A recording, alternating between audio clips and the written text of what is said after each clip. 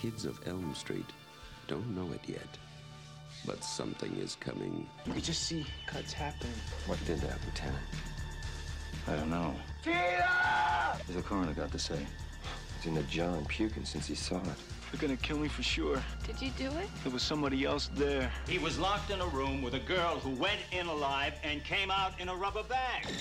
No one knows where it came from or who it will visit next. Nancy? There's something wrong with you. You're imagining things. Nightmare on Elm Street. Do you believe in the boogeyman? No. Whatever you do, don't fall asleep.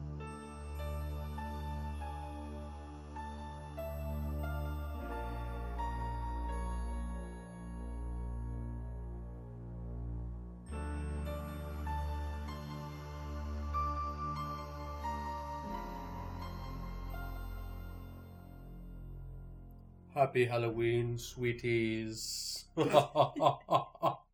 Sweet to the sweets. What's happening, everybody? I'm Nolan. Stacy Glover. Melanie Daniels. And you're listening to Cinema Parlor. Happy Halloween, everyone. This has been a great month. Hope you've all enjoyed yourselves watching movies and doing devilish activities. I know I have. What are devilish activities that you've been I don't think up we to? need to talk to it on air. Yeah. Like crimes? Weird satanic shit? I don't talk about the doings that I do. So who knows? I like to make the viewer make their own assumptions. Or the listener, I should say. They can't see me. On today's show, we're going to be talking about Wes Craven's A Nightmare on Elm Street. Should be a fun time. Before that, let's talk about what we're drinking on today's show. Coffee with some Baileys in it. Very nice, warm, wholesome. I feel very cozy. Mm-hmm. You guys are having... I feel like this is an offensive title, but Breakfast at Marge's. It's peach schnapps, vodka, strawberry Zevia, a little bit of grenadine on top. It's really nice. It's really tasty. It looks great. Yeah. I was going to call it Tiny Tina, but the whole point of having vodka in it was because of Margie. So. Right. With that being said, Stacy, do you have a question that you would like to ask us? Favorite bad guy performances? Okay. I'll start this one off. Might I say horror genre? Of the horror genre, Obvious. sure. Yeah. The one I have a hard time with absolutes, so I'll just say off the top of my head, that one that comes to mind is Chop Top, played by Bill Moseley from Texas Chainsaw Massacre 2. I really enjoy him. He's out of his damn mind. Does this great thing where he is always scratching his helmet head, which is a tick that I absolutely adore in that film. And he matches my love for just pure insanity. And what can I say? I love Bill Moseley as an actor as well. He's good. That's a good call. I'll go with that. I'm going to say Vincent Price as Matthew Hopkins, Witchfinder General, or the Conqueror Worm, depending on where you're at. Mm-hmm. I think that performance, that is him at his most evil, and it is a meaty, delicious performance, and I find it wonderful. A film I have not seen yet. You know, since you guys cheat all the time on questions. Absolutely. Choi Min-sik as Jung King-chul from I Saw the Devil. Oh. I think that him as that serial killer, it's a very good performance, and he is super, super evil. It's great. Like Nolan, I'm the worst at absolutes. I can't say my favorite anything because it feels disingenuous, because it's not that I don't love whatever I'm saying I love, but as far as ranking it, it could change day to day. It depends on what I'm in the mood for. It just, what flavor, what season, whatever we're doing. So I'm just going to go with a performance that I like a lot. It's not that I think he's the most villainous or he's the best at it. I just really like it. Claude Rains as Jack Griffin in The Invisible Man. I think it's an phenomenal performance. It's one of my favorite Universal horrors. It's so good. The effects are amazing. His acting, you're just hearing his voice, but it's so good. And his voice is so dreamy. I just love it. So, yeah, that's it. It's an excellent performance. Mm-hmm. Now, I wasn't seeking absolutes. It's just to get conversation going. So, dear listeners, please know that we really like Anthony Hopkins in Silence of the Lambs, and was it Robert Mitchum in Night of the Hunter? Oh, yeah. Big fan. And Anthony Perkins in Psycho, obviously.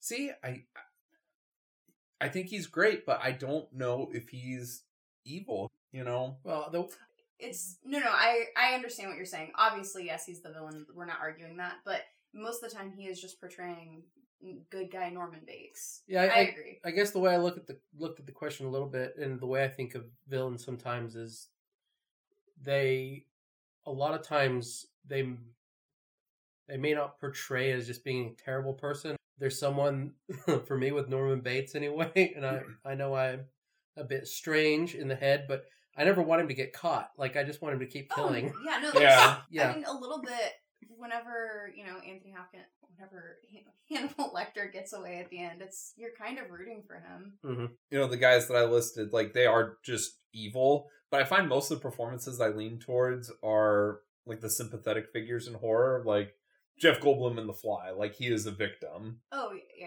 But he's also a victim of his own, grandeur. Mm-hmm. So. Yeah, and like most of Boris Karloff's performances, like the monster is a victim. I go for just a person who's just completely gone. Much like yourself. Like myself. Like, again, this deals with Bill Moseley again, but I would say, all of the awful characters in, like, Devil's Rejects. Otis. Like, I'm sorry, they're awful people. They do unapologetically bad things, but I don't want them to die or get caught at the end. I don't know what to say, Well, and I would say a great example of what you're talking about, Nolan, is like what we're covering today, like the evolution of Freddy Krueger as a character. Sure. Because as you get into those sequels, after 3, he is more of a comedic figure. It's pop culture, Right. Freddy, yeah. Yeah, no, absolutely. Like you're rooting for him. You want to see what the nightmares are. You want to see what the jokes are. For me, it's not that I love Freddy, obviously, but I'm never unaware of the fact that he's a child killer and a child molester. I think most people would agree that that's the worst thing, doing terrible things to a child. That's the most depraved, disgusting, evil thing that exists in the world.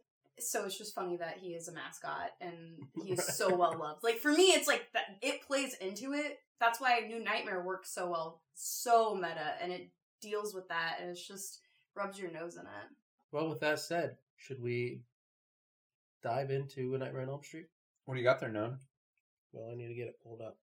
That's what she said. Nice. On today's show, we're going to be doing A Nightmare on Elm Street, directed by Wes Craven from 1984. Let's go ahead and do a letterbox summary here. If Nancy doesn't wake up screaming, she won't wake up at all. Teenagers in a small town are dropping like flies, apparently in the grip of mass hysteria, causing their suicides. A cop's daughter, Nancy Thompson, traces the cause to a child molester, Fred Krueger, who was burned alive by angry parents many years before. Krueger has now come back in the dreams of his killer's children, claiming their lives as his revenge. Nancy and her boyfriend Glenn must devise a plan to lure the monster out of the realm of nightmares and into the real world. It kind of gives too much. It does give a lot away. Our cast of the film, we've got Heather Langenkamp as Nancy, Robert Englund, Freddy Krueger, John Saxon as Lieutenant Thompson, Ronnie Blakely as Marge Thompson, Amanda Weiss as Tina, Jesu Garcia as Rod, Johnny Depp as Glenn, and I think that's probably enough. If you guys want to name anybody else, I I think you that's, got it. That's our main players in the film. All right, so how do we feel about A Nightmare on Elm Street? I love this film. Looking over the things that we have covered, and we've covered like 5 Friday the 13th films, but not one Nightmare on Elm Street film. Freddy doesn't have a date really built around him, but I think that this film is fantastic. It did a lot to reinvigorate the subgenre. We get that slasher run after Halloween. It's really like 80 to 82, and then things start to slow down. I mean, this is the year that, they're, for all intent and purposes, they're going to kill Jason, because that's like ran its course. And I think that this film injected so much imagination and showed like you can do more than just do Halloween for this type of movie. It just reinvigorated. Yep. Melanie? This is one of my favorite horror films. It's just such an ingrained memory of being around my family, watching a horror film together, and kind of building that love of celebrating horror films, I guess. That's where that started. It was with this film. The cast is perfect. There's so much in this one that the others don't do. As you go further on, 2's kind of its own thing, which I love too. But 3, the dreams get more creative and fun, and that's definitely the strongest point of that film. And I would say 4, the dreams get crazy. And this one, I feel like something that the other films fall away from is, one, obviously Freddy is very scary in this one, and the weird oddities in the dreams. Random things happening and things looking weird in the dreams, that feels very realistic. At the very beginning where Tina's walking around and a goat just like comes through, or a sheep, whatever it is. It's a sheep, I think. Random weird things like that. I think it's pretty darn near perfect. I would say it's one of my favorite horror movies as well.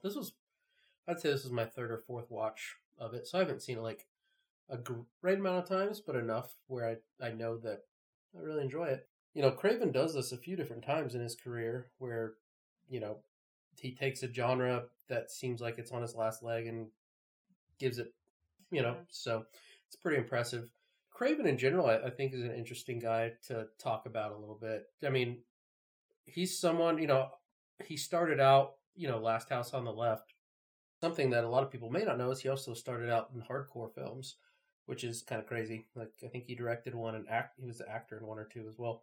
You know, from there, like, he kind of always had a penchant for just this kind of lower form of art, but putting his own spin on it to make it, to like up that genre a little bit. And I think he does it a few different times throughout his career. And I think this is one of his best movies, just obviously on a story front, but also on a technical front. I think it's very impressive. Just the amount of freedom that New Line and Bob Shaye gave him to get his vision across. I think it's interesting talking about Craven that, you know, you were talking about it being him being interested in the lower forms. Last House on the Left is just trash cinema remake of Virgin Springs, right? You know, Bergman film. The Hills Have Eyes is based off a historical account from like these like Irish cannibals or Scottish cannibals, like from this soggy. I forget what it's called, but yeah, it's. But he finds these things to tell these stories, you know, that interest him.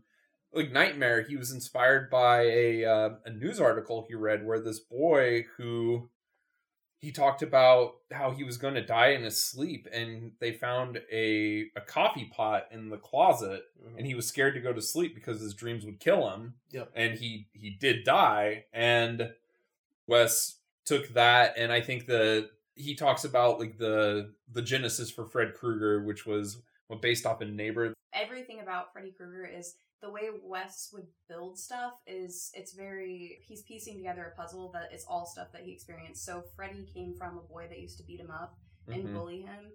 The hat that Freddy wears there was a drunk on the street whenever he was a kid walking like across the street from him parallel. Wes was watching this guy, and the guy just like looked up and locked eyes with him, and he was wearing that type of hat, and it just scared the shit out of him. So he's like, okay, that's it. The shirt, the red and green. Well, they're supposed to, like, lined up like that. Isn't it supposed to be the most off-putting combination of colors? It's not only the colors, it's the way that they're lined up. It's hard for them to process. And then the knives, the glove itself, it's just, he was, you know, trying to figure out, okay, what would this guy have? What would he wield? And he had a cat at the time. The cat was, like, fanning its paws out. And he was like, of course. Yep. Just a glove with claws. That makes sense. I don't know if he ever says this. Freddy Krueger is essentially Tibetan mysticism. It's called a tulpa, which is this idea of you creating something in your mind, but if you believe it, you talk it into existence, you make it a reality. Well, and the cool thing is, like, this film, there is so much material, and everybody involved with the film is ecstatic to talk about it. The documentary Never Sleep Again covers the entire franchise. It's like 6-7 hours long. There's so many different documentaries too. The house that Freddy built, from like New Line Cinema itself. There's so much. All right. Well, with all that being said, are you guys ready to get into the movie? Yeah. Let's go here. A great opening chase and set piece.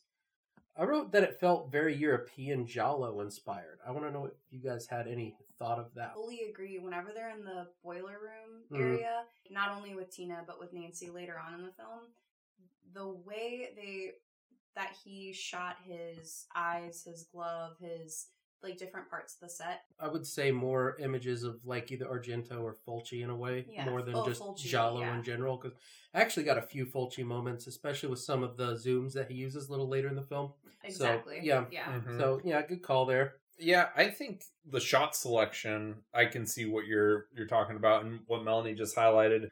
The shot, he'll raise his hand up or the glove's raised and the camera will follow just the hand. Right. Several giallo films, it'll have the black glove and the weapon, Right. a razor blade. Follow that. That's where your eye line Yep. is. And I think he does a good job at the beginning, not like showing you much of Kruger other than like just those highlights of the hand and It's very much the shark outlines and from shadows. Jaws. Like Yeah. he hides them more than other people would have. I also really dig the very, very opening. I love the tiny box where you're seeing Kruger make the glove, and then it pulls out into the nightmare after the titler. It's pretty great.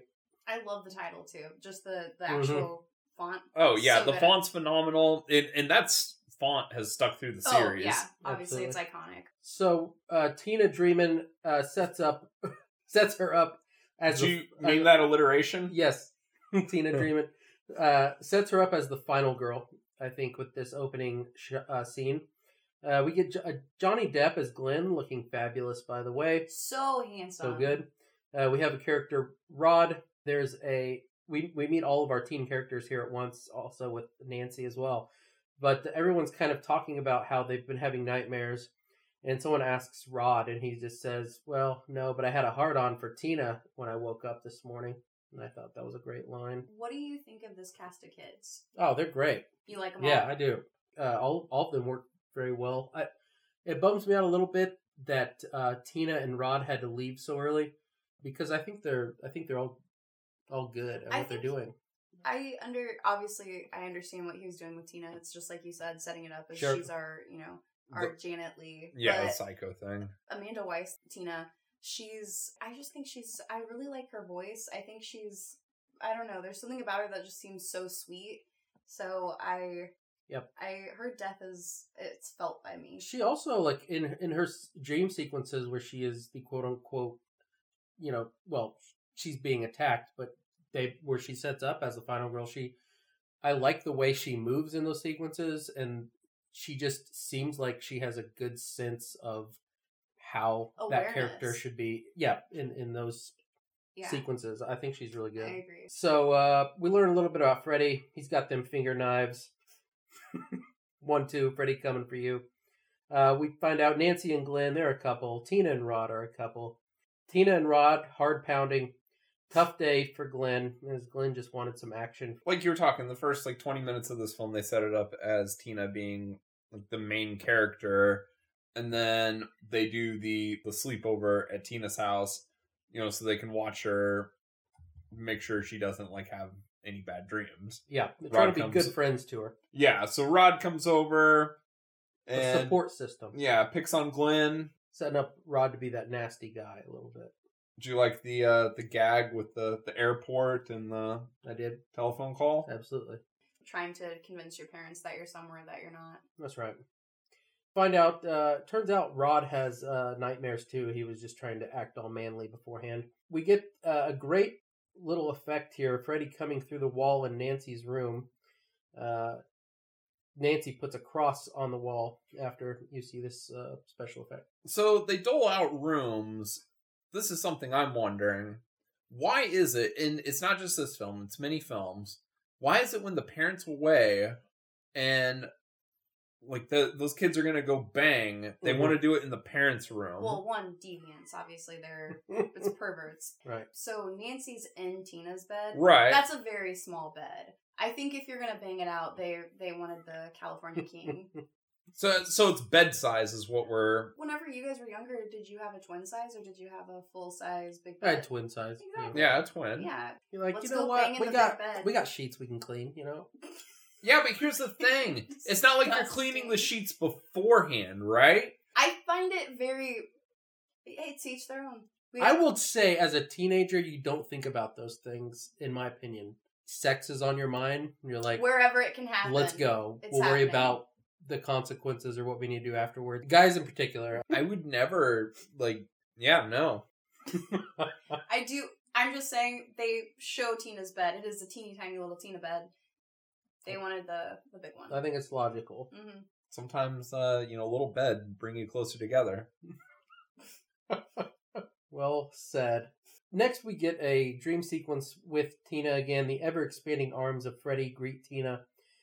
She says something to the effect of, I think, "Oh my God," or something, and then Freddy's real first line of the movie is, "This is God." Freddy's real introduction to the film, I would argue. Great shot, too. Oh, the yeah. lighting on his face. There's Mhm. so much of that throughout this, but it's Yeah. great. Yes, absolutely. Freddy starts kind of messing with her, cuts off one of his own fingers, has a nasty face under his already nasty face that Tina peels off, which I find actually is still quite terrifying. I know, like, it could be looked at as silly, I guess, but I think it's still kind of spooky. So do you like all the stuff in this? Like, do you like the accordion arms? Do you Yeah. like him cutting off his fingers? I still find this movie, I know what happens, but like if I was to watch this, say I was my age right now still, and I was to watch this for the first time, I would still find it quite terrifying and affecting. It's silly, but again, that for me, that's what it works. That's why it works, is because it does feel like dream logic. Yeah, so we get Tina's death scene. I think it's horrific. I still find it shocking and well staged. This is a kill in a movie that if I was making a list of like it sounds so gross to be like best kills, but it's like this is way up there for me. I think it's shocking whenever he redid it in New Nightmare, because there's a kill that's almost shot for shot. It's still terrifying to me. Like it's a very creepy thing. The first time I watched it, that was the moment that burned into my brain.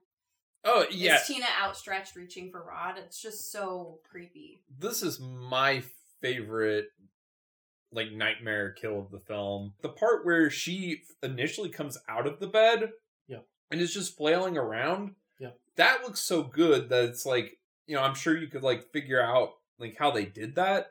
But in the moment, you're not thinking about, like, optical tricks or anything. It's just like, that looks really good. Yeah, it looks, even by today's standards, it looks like, how did they do that? There's to me nothing still. during this. Like, I would say even when the knives come down later, like, I know that it's like, I can tell that that's a built-up chest, like, dummy Sure. for blood to pump up. Like, I get that. It's like, it doesn't look real, but it's unsettling. I don't know if that makes sense. Yeah, it really is. And the way the blood just starts just pouring out, and the situation with the boyfriend being in there, it's really just a really messed up situation. And like the initial, because it's like they start off on the bed, she starts screaming. Rod hops out and is looking at her under the covers, and it's like it does look like there's two people there. Yeah. And then he pulls it off, and it's just her, and then she does where her body flips upside down, and she's just flailing in midair. Yep. It's like 0 to 100, like so quick. Yeah. Just for, like, reference. Because, like, this is a low-budget film. Like, New Line Cinema, they didn't have that much money. This was, like, the film to put them on the map as far as a production company. Well, and Bob Before Shea, then, they were a distributor. Yeah, they were scraping together pennies to get this made. So, reportedly, this movie has a $1.1 million budget. Okay?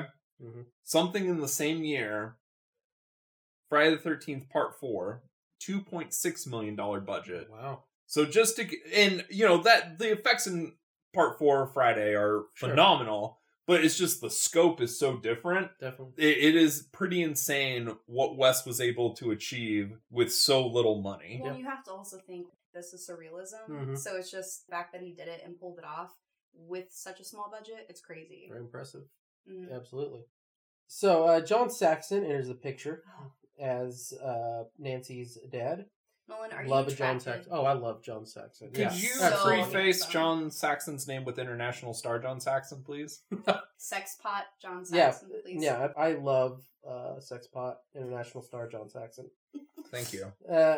So yes, he plays Nancy's dad. I believe he's a detective. Lieutenant. Okay. Obviously, Tina is not the star of the picture because she has left us. Rod is suspected of Tina's murder. Is that a note that you have? I did, yes. So you wrote that note like 10 minutes after she died. That's right. Okay. You don't even want to know what goes in his head. Hey, I don't know if you made a note of it, but can we talk about Nancy's parents and that relationship? I didn't really talk about the relationship, so go for it. They're either separated, They're not stable. or he doesn't live in the house, or he's always at work and she is alone with Nancy. I definitely get the feeling, especially with the revelation you get later in the film, that what they did has put a strain on that relationship. Absolutely. The way I've always read, they're separated, living apart. He Right. like has an apartment somewhere, and he's just in the station all the time. You never see them together in the house. The only time you see them together, I think, is maybe there's one or two scenes outside. The police station. Yeah, the police station. The police That's- station, and then at the funeral. Mhm. At no point are there terms of endearment or Oh. anything that are exchanged. He No. calls her Margaret. I Right. think he has a hard time even connecting with his daughter because he just feels, and it's like what they did was out of the strongest love and consideration. So it's like, don't blame them, but at the same time, to do that and be a normal person and deal with those consequences Well, turned her into an alcoholic, and he can't Mhm. even look at his family. well, and not even that. It's like he is a policeman who broke the law. Oh yeah. That as well. All right. Yes, Rod is suspected of Tina's murder. We get a Nancy dream sequence at school. She starts seeing flashes of Tina's body kind of wrapped in plastic. It's So pretty looks gnarly. great. It's Yep. so creepy. Yep. I've made a note. Nancy, on her outfit, come on, those pants are unfortunate. Hey, during this scene, shout out to Lynn Shay. Yeah. Horror icon of herself nowadays. There you go. She's the teacher. As with Tina's dream at the beginning, we see Nancy towards the end of this dream sequence advances to a boiler room. Any thoughts on this dream sequence that you guys want to talk about at all? I mean, we kind of talked about it earlier. The framing and Heather Langenkamp, we haven't talked about her much, and we'll get into all of that, but she is so good. She Yeah. was the perfect cast because she looks very age appropriate. Like, she looks like a kid. Has this vulnerability about her, and she kind of, the more she gets into this situation and discovering who Freddy is, it's like she looks more and more just tired and kind of gaunt. Yeah. It's so good, so well done. I think she's brilliant. Yeah, no, she's really great. Towards the end of this dream sequence, we get another Freddy line where he says to Nancy, "Come to Freddy," with tongue vibrations. Hold Love on. it. Okay. We would be remiss if we did not mention Screw Your Hall Pass. Yeah. Absolutely. I do like that the hall monitor, she's wearing the Freddy sweater, and That's then true. people say that Freddy didn't get funny until 3, but No. he's funny in There's this. always humor with him. Like he's got that like Michael Myers like sixth sense of humor of like just fucking Well, with you. There's the whole point of, so Nancy's going through the beginning of this dream sequence. She's going through the hallways. She, wakes.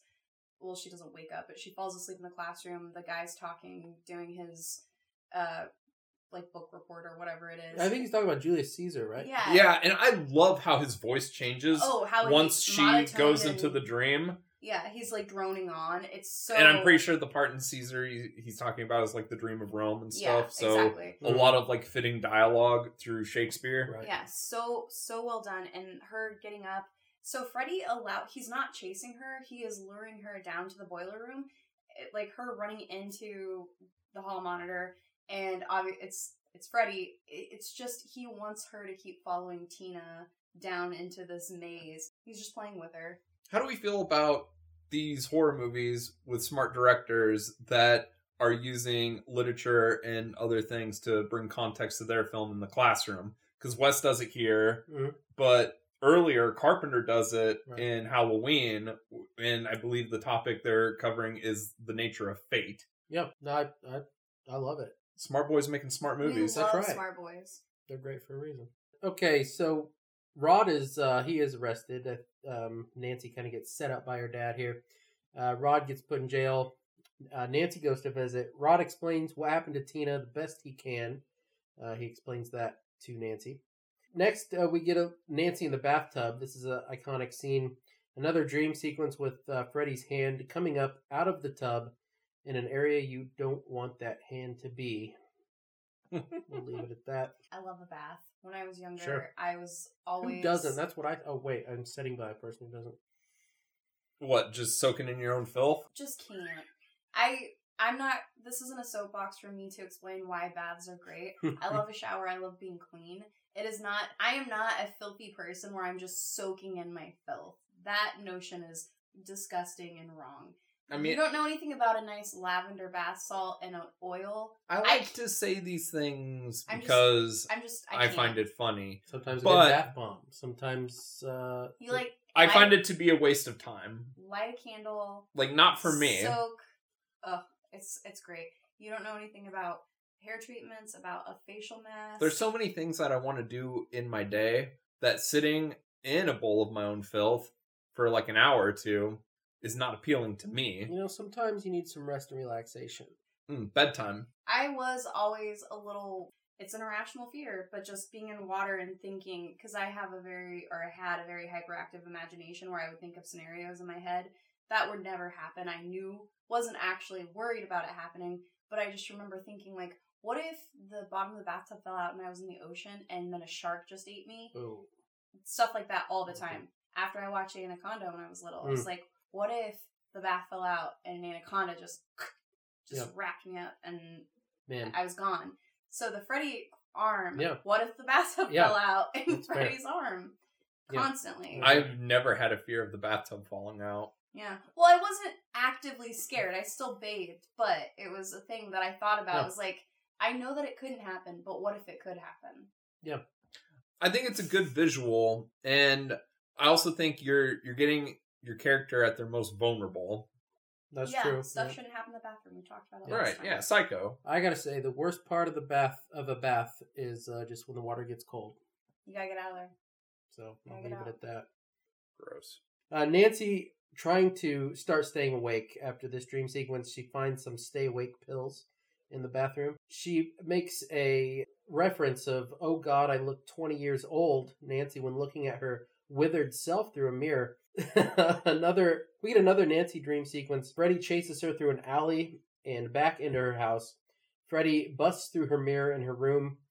I found this to be a really good use of the jump scare, which I don't think there's like a great deal of them in this, but when they use them, I think they're used to good effect. I don't think Wes really relies on jump scares. His are more psychological in building. Yeah.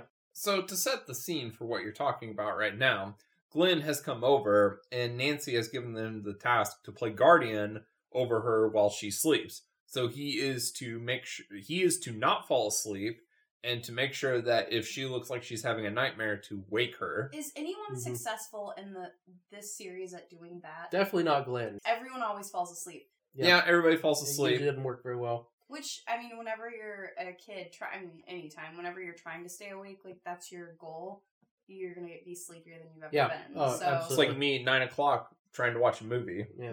Yeah. I'm an old man. Well, sometimes you just eat the bar, man. Next up, we got Rod, who's in jail. He falls asleep, and he gets hung in his sleep. Rod does not make it, so we get his death sequence. I think that this looks really good. The coloration changing on his skin during that, I think it's very well done. It's subtle, but it looks really weird. Do we care to go back just a second? Go for it. Do we feel that Nancy is unnecessarily mean to Glenn? I'm going to say no. No. She calls him a shit? Yeah. She hits him? But we find out because he does it, and it ultimately leads to his demise. You know, he says he's going to do things, and he never does it. Yeah, more than once is he given this opportunity to just not fall asleep and to help her, and he does fall asleep. So I'm just saying he's a shit. Look, my thoughts are maybe she treats him this way because he's ultimately been failing her throughout the relationship. And it comes to its point where if someone keeps failing you, you got to get a little nasty with them. Glenn is very, very, very likable and sweet.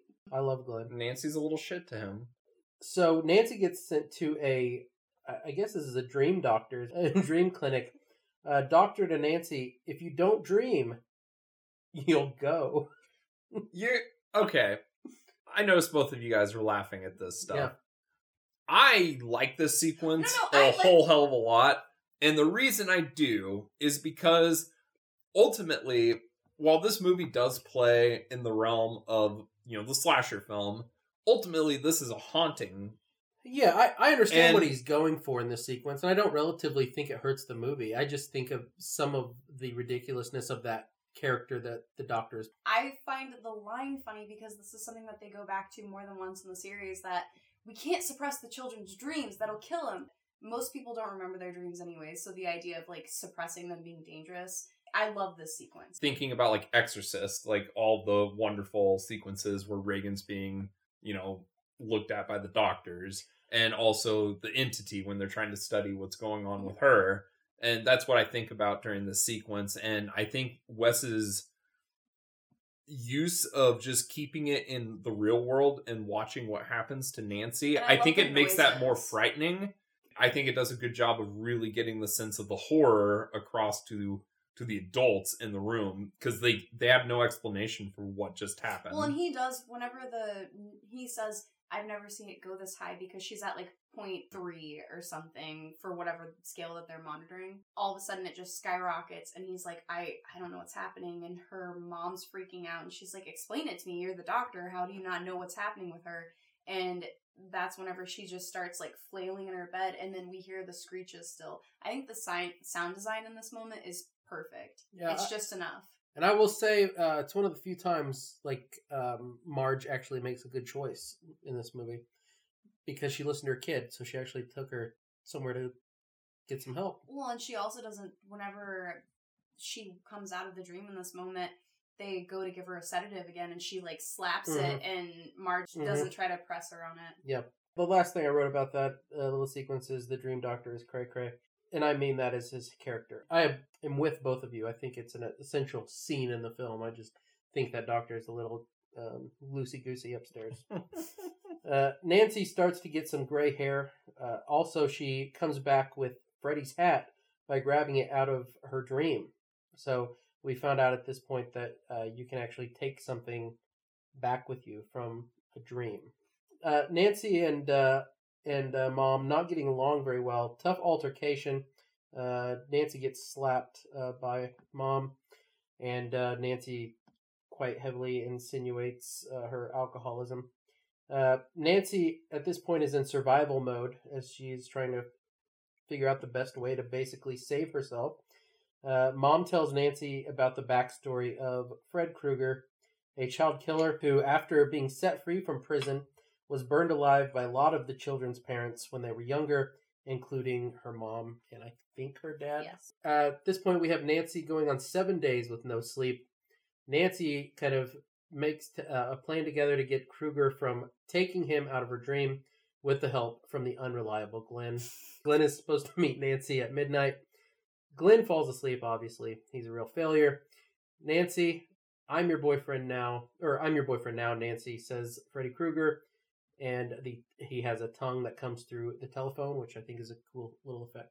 Something that I really like about their plan in the sequence, it does seem like something a teenager would come up with. Like, my boyfriend's the baddest guy on the world, and he's gonna punch out this serial killer when I bring him out. But I'll bring him out, and you'll pull clock him, is That's what right. she says. What am I gonna hit him with? And she's like, you're a jock, you've got a baseball bat or something. Mhm. I'm gonna do the hard part, Glenn. And she home alones her house, which Oh is man, great. I wrote that down in my notes. Yeah, I love that.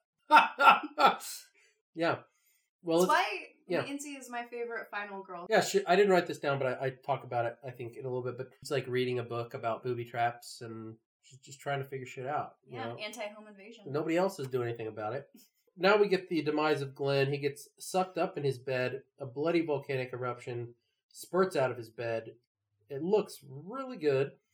And this is kind of a rough way for Glenn to go. He's kind of just in his room. He's fallen asleep. Nancy tries to call his parents to, like, basically tell them that something is up and that he needs to get woke up, but they won't listen to her. I really like that you get a moment with Glenn and his mom right before this happens. Mhm. He's joking with her, about watching like nude ladies and whatever, Mhm. and she just kind of chuckles. It's like it's a very warm, nice moment, and then her discovering like walking in when all the blood's hitting the ceiling. For me, it makes it a little bit more frightening. Yeah, it's pretty disturbing. Yeah. There is so much blood in that room. Yeah, and I think the best part of that sequence is, and I said this while we were watching, it's towards the end of it, whenever you can tell that the room's tilted, all the blood starts to kind of go to the side. It almost looks like it's in slow motion, and there's a sheet that's on the bed, and it's like pulling the other way. It looks so weird and off-putting. Yep. So yeah, R.I.P. At this point, Nancy is going to use her knowledge, as we've talked earlier. She gained from her booby trap book she was reading. Nancy going to take down Freddy all by herself. Nancy falls asleep. It's go time. We get some more boiler room motif going on. Nancy succeeds to bring Freddy out of her nightmare and into the real world. So it seems. Nancy, the original Kevin McAllister from Home Alone, as Stacey stated earlier. I think something also interesting that Wes does in his films, because there is this notion too, like the slasher genre, the final girl fights back, but I find a lot of that stuff to be the girl's reacting. It's reactionary, she's defending herself, and she's usually running away. Nancy premeditates, I am not going to be the victim. I will beat this thing. Well, and because she keeps telling every adult in her life and all of her, like, she's telling everybody, and people are just like, "Oh, you're crazy." Not saying that, but she's like, "Okay, clearly you don't believe me. I'll take it into my own hands. It's fine." Well, and that's something that Wes does, like in his earlier films. Last House on the Left, the parents' revenge, right? Like that is like meditated. They are not the victims, and they're getting vengeance for the victim. Hills Have Eyes has very similar themes in its ending. A lot of those movies are in the Scream series are trying to figure out who the killer is and how to stop him and how to bring justice to him. I wonder if part of that is because Wes did talk about being bullied. I wonder if it is just like putting up this defense and having an idea of like, you know what I mean? Like protecting yourself. Yep. I wonder if that is, whether it's how to cope with the situation. Yeah, absolutely. Well, and he also shepherded the story for Dream Warriors, and that whole thing is about empowerment. Yeah. Taking power back. No, I think that's a great observation. Nancy ends up setting Freddy on fire. This looks excellent. Oh, so good. It's a great burn stunt. Yep.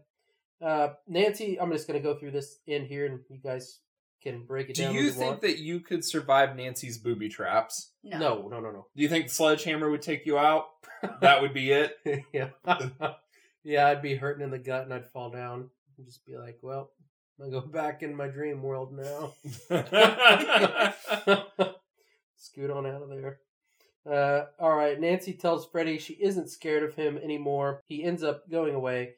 The morning comes, everything seems all too okay. It's not, and Krueger drives away with all the kids in the car, and the mom bites it. So, yes, please talk about these last few sequences. So the burn sequence, he goes up and kills the mother. Yeah. In front of Nancy and her dad. That's right. It's kind of so bizarre it's because fucked the up. dad grabs a blanket to smother them, and he's in the real world. Yeah, you see Freddy. It's so fucked. It's also, I'm not laughing at this as, like, I'm just saying, like, it kind of shows maybe how little that John Saxon, like, his character still, it doesn't seem like, I mean, he's disturbed, but he's not, like, overly sad that the wife, or his ex-wife, or whatever she is no longer with us. For me, I just think that while this is happening, he's over at at Glenn's parents' house dealing, and there's just buckets of blood, and it's so messed up, and his child starts screaming and the house is on fire. He can see smoke, and he can't get in because of all the bars and locks that, Marge had put on the house. So it's like he has to bust in to get into his daughter, and then they see his, ex-wife or wife on fire. For me, John Saxon's just going through it in this. He's just trying to figure it out. I don't see it as a lack of emotion. I see it as the whole arc with his character is, and with all the adults really, is denial. Yeah. They don't want to take responsibility for a thing that they did that has cursed their children. And that's something that runs through, in the later films, because John Saxon's arc leading into 3 is that he's a broken man. He's completely broken, but completely denies what happened in the first film. Like he sees it as she just died. It was just a thing that It was happened, an even accident. though he saw Right. what happened. Mm-hmm. And I think it's just that they can't face that they cursed their children. Yep. No, I think that's fair. No. It's a pretty gnarly death sequence, though, for old Marge. I think it looks so good. does, yeah. That burn is such a good stunt, and it's a pretty long one. I love this whole set piece. I love the house being booby trapped. This is something we didn't talk about before, but whenever she pulls him out initially, I love her running up the stairs and like the almost like plaster, The gunk. yeah, Mhm. the white paint stuff. Sure. You running in your dreams, and there's a part in Dream Warriors that where Yeah. Patricia Arquette's running and she all of a sudden gets stopped and she's just running in this muck. And I've had dreams like that where you're trying to get somewhere and it's almost like quicksand, but you're Mm-hmm. in a place that Yep. like stairs Right. or just your living room. I guess to end this out, what are your guys' thoughts on the final dream sequence? Do you make heads or tails out of how that ending goes? Obviously, Wes was probably not counting on sequels. I assume, but Yeah, they didn't know it was going to Yeah. be what it is. But what's your take on how the movie ends? I feel like it's kind of just tacked on. I don't love the ending. You would kind of prefer it just as the mom dies, and yeah, that's that. I mean, I don't know. It's fine. I really hate the blow up doll that gets pulled through the window at the end. I like that. I like that it looks kind of shitty because it feels like dream logic again. Like it looking kind of weird. For me it works. I understand what you're saying. This is another thing in Nancy's mind where Right. she's still being haunted by Freddy. Sure. So That's the way I her take it, friends too. are dead. Her Mhm. mom's Yep. dead. For me, it's not like reset. She got her friends back because Right. she demanded it. Yeah. I never took it as that either. I think it's Yeah, the this way constant haunting that she'll deal with. the way he shoots it and the lighting used, it's very much you can tell it's a dream sequence. So I mean, it's Oh yeah, it's very none left to hazy the and imagination pretty. on that front. So But, yeah. and this is something that I think that's why Dream Warriors is so, I mean, for countless reasons, we'll cover that at some point, but this is something that Nancy just, now she has Freddy forever because she has to take Hypnosil later to Right. suppress her own dreams so that she doesn't have to deal with this. Yep. It's brilliant. All right. Well, Have you guys ever had a nightmare with Freddy in it? I have not. No, I watched this I was pretty young, but I had seen some of the sequels beforehand because cable TV. So you knew Comedy Freddy. I think was it like 4 or 5, the one where she's on the beach. That's 4. 4. So I'd seen 4 on cable, and it's like, yeah, Freddy's creepy and stuff, but you know, he just never scared me. But I find like the idea of what's happening to be scary, Yeah. I'm especially in this first film. I'm surprised that I haven't had nightmares because, like I've already established, this movie did freak me out the first time I saw it. So I am a bit surprised I never had nightmares, and if I did, I don't recall. So I'll put it that way. And usually, for me anyway, I remember my worst nightmares that I have a lot of times. So Yeah. I'm sure I could recall it. I've had a dream that had like it wasn't Freddy, but it was very much like, I was very, very young when I had it. It looked like, a lot of my dreams are very cinematic. I'm sure that's how it is for most people. I'm just speaking for how things look. So it looked like a 1940s, like, New York at night setting. Like, it was very, like, people in, like, hats and suits and heels. And I saw this couple get out of a car with a little boy, and he gets out of the car, and then it flashes where I see the Freddy Krueger type guy, and he was wearing a hat and like a trench coat, Oh man. and he had his hands, it wasn't a glove, but it was like these almost like fishing hooks on the end of his fingers, and it just flashed his hand and his face, and then there was another flash of people screaming, and then it cut back to the boy where the boy had been standing, and it was just like, not to be graphic, but it just looked like lasagna. And then I woke up in a cold sweat and was super freaked out. That's the only thing that I've ever had that's Doesn't like, sound terribly pleasant. no. I don't remember dreams. Anything else you guys want to say about Nightmare on Elm Street before we wrap it up? Genre masterpiece. Like, if you haven't seen it, go watch it. Yeah, it's a movie I really enjoy, and I think it's very well done. I love this film. You should watch some of these documentaries about the Nightmare franchise. This, I think, is, for pound, I think that this is the most consistent in quality.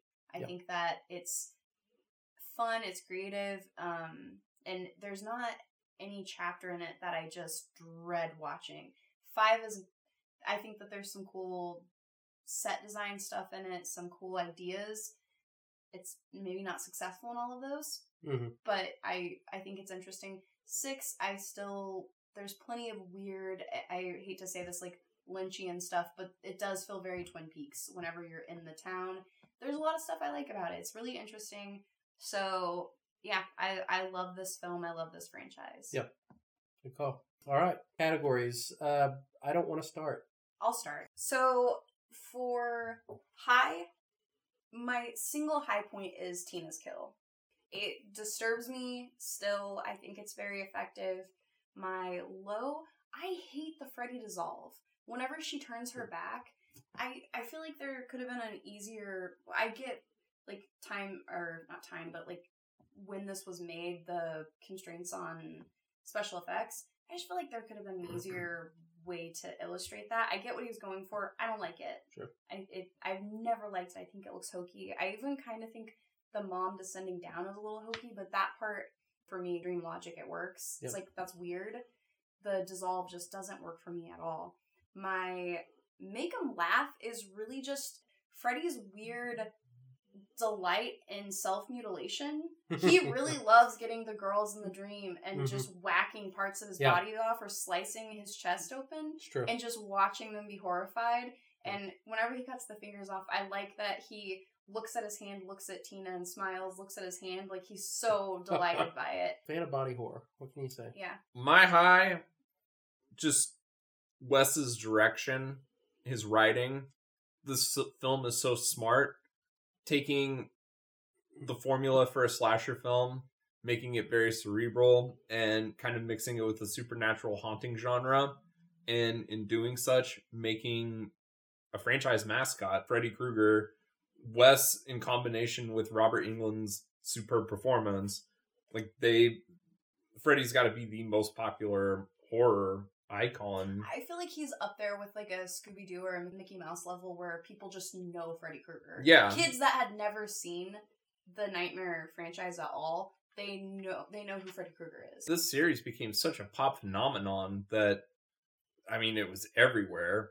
So I think all that, fantastic. My low, the ending, it just feels like they didn't know how to end the movie. Are you're talking about the dream sequence at the very end? Yeah, but even what you're talking about, the dissolve, it does feel like, and they hint at it, that if you don't recognize...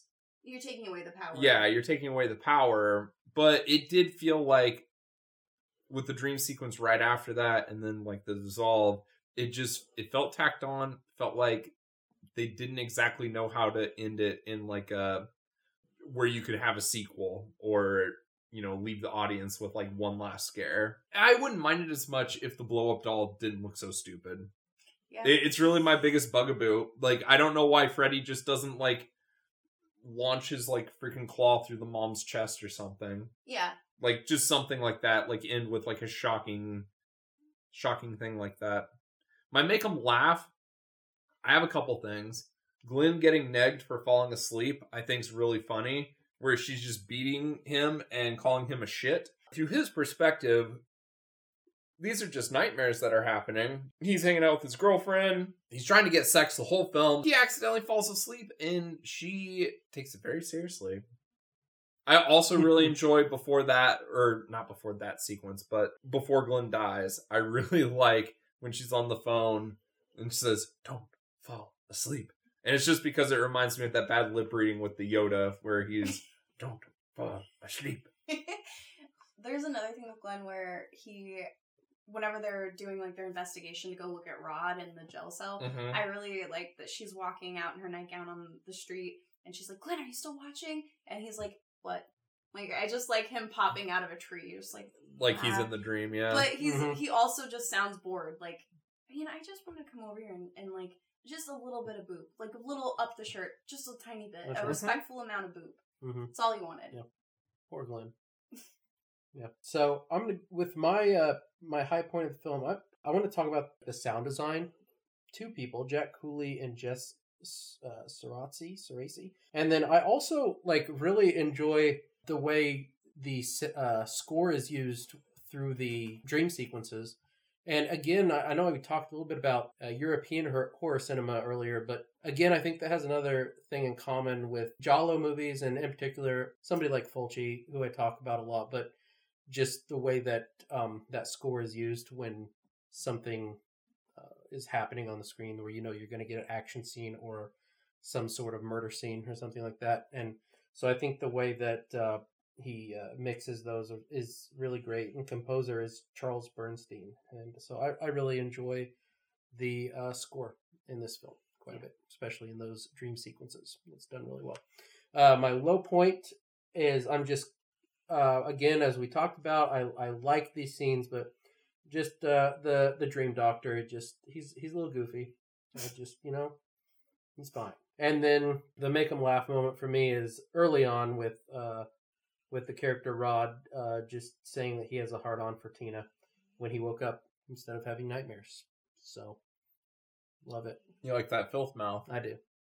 Locker room talk. Yeah, That's Rod. that's Rod. Locker room talk. Yeah, absolutely. You like that they jab back that they couldn't fit 4 letters on his dick. Yeah. I do.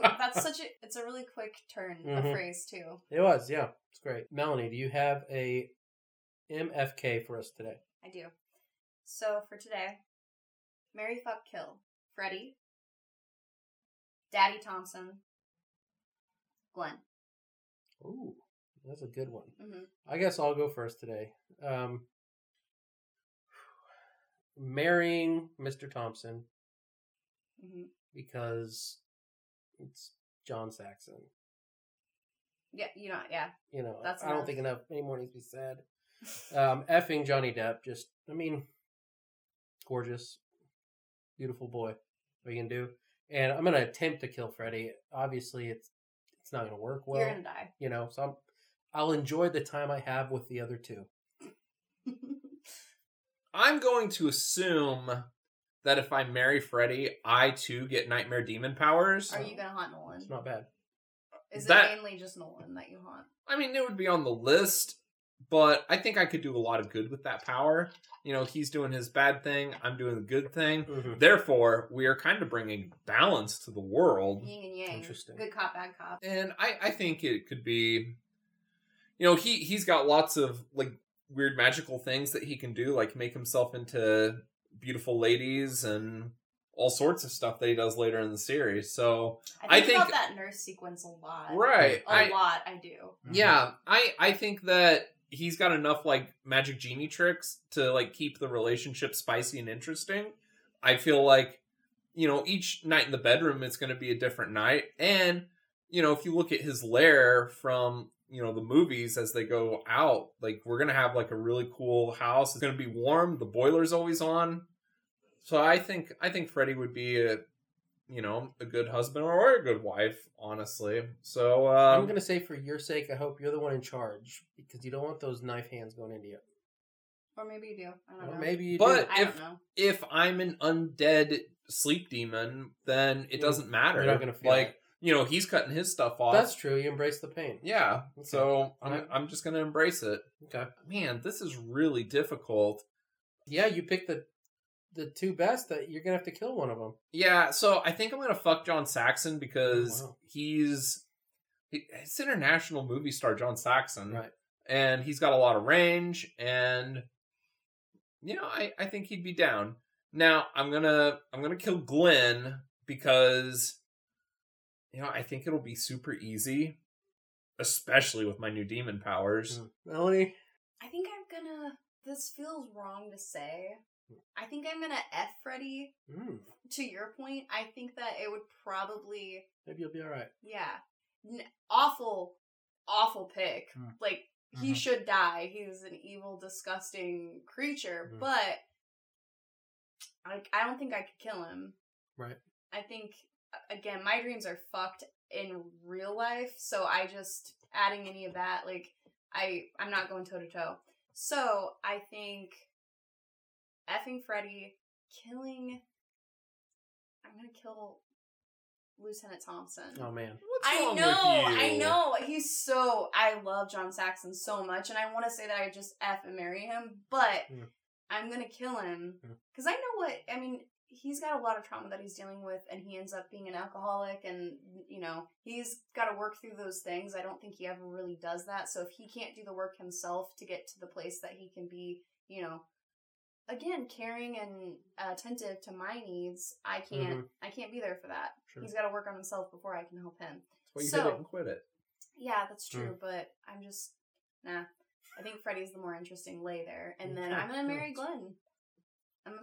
Like my answer was the right answer. Well, none of this is really right because it's a fictional Mary F. Kill, so it's completely nonsensical and probably super problematic that we have this segment, just in general. But, yeah. That's on you. It is, no, it's 100% on I me. wouldn't have it any other way. Thank you. Mm-hmm. All right. Well, good choices, everyone. All right. Well, before we wrap things up, do we have one last recommendation for a horror movie to, for people to watch? Yeah. To end the season. With this, since we're in our last, this is Halloween officially, I feel like we should give a movie snack as well. I like that. Okay? So, Okay. Nolan, if you want to go first. All right. Well, so the movie that I'm going to be recommending today, this is one that is a bit harder to find, so I'm going to challenge you to seek it out a little bit. This is called Last House on Dead End Street. This is from 1973, directed by Roger Watkins. Roger Watkins is a more well-known for being a hardcore porn director, but he did make this insane, just pure nightmare film in the 70s. And it's only about a little over an hour long. I think he made close to a 3-hour cut that supposedly Vinegar Syndrome might be working on. But in its shorter form, I would highly recommend it. It freaked me out, and I won't really say anything about it because I think it's fun to go into it not knowing anything about it. But it's a movie that quite affected me. I just saw it for the first time a couple weeks ago. So I would highly recommend it. The way you can find it is Vinegar Syndrome put out one of Watkins' hardcore films called Corruption, and it is an Easter egg on that Blu-ray. And I will not tell you how to find it because I'm going to put that into your hands. Who knows? I haven't looked, so there might be like a YouTube version or something out there. I don't know, but I'm sure a lot of things are on that. So, but I will say that the cut that is on Vinegar Syndrome, like, they have done nothing to it other than like kind of ripped it from an old source, but it really adds to it because it is a super grimy grindhouse nasty movie, and I enjoyed the hell out of it. So my Halloween snack, I'm going to go with peanut M&Ms. They are one of my favorite candies, and it's a great time of year to just snack on some peanut M&Ms and enjoy some movies. What are you gonna do? If we're talking in relation to this film, a recommendation based off of it, I'm going to go with Candyman because it covers a lot of similar material and it does it in an interesting, cool way. And Tony Todd is just... Tony Todd's a dreamboat. So He's good. excellent in the film. It's a phenomenal film with an excellent Philip Glass score. Check it out. If we're talking about Halloween, the answer is Halloween. Watch Halloween on Halloween. In my opinion, it is the best horror film ever made. It is perfect. Do yourself a favor. Watch Halloween on Halloween. Get a pepperoni pizza. That's a good movie snack. All right, I'm going to go with 1997's Cure. Ooh. So this is from Kiyoshi Kurosawa, and he did Pulse as well. I think that's a few years later. Honestly, watching them back to back, if you want to have a double feature, they're tonally very similar. I loved Pulse, and this one really kind of, I don't know, just blew my socks off a little bit. It was great. And then for a snack, I'm going to say, you know what? Do some crackers and snacks. Do it like a little charcuterie board if you would. I think you should get some nice meats, maybe some gabagool. Yeah. Maybe some grapes. Mm-hmm. Have a nice some olives, maybe some nuts. Some pickles. Yeah. Yeah. I think you should make yourself a nice little plate and just watch some great films. Yeah. I think any combination of what we've recommended over the month, and obviously, if it is Halloween that you happen to be listening to this on, I think you owe it to yourself to watch Halloween as well. There you go. Well, happy Halloween, everyone. Hope this has been a fun episode and that you've had a good time listening to all our episodes this month for the season. So obviously you can find us on Cinema Parlor. You can find us on iTunes, SoundCloud, Spotify, wherever you find your podcasts. You can also find us on Twitter and on Instagram at Cinema Parlor. You can find me personally on Letterboxd at Chuck Madden Jr. Escalator84 on Letterboxd. Plastic Werewolf on all social media. Enjoy your Halloween. Happy Halloween, my lovelies. Two legs coming for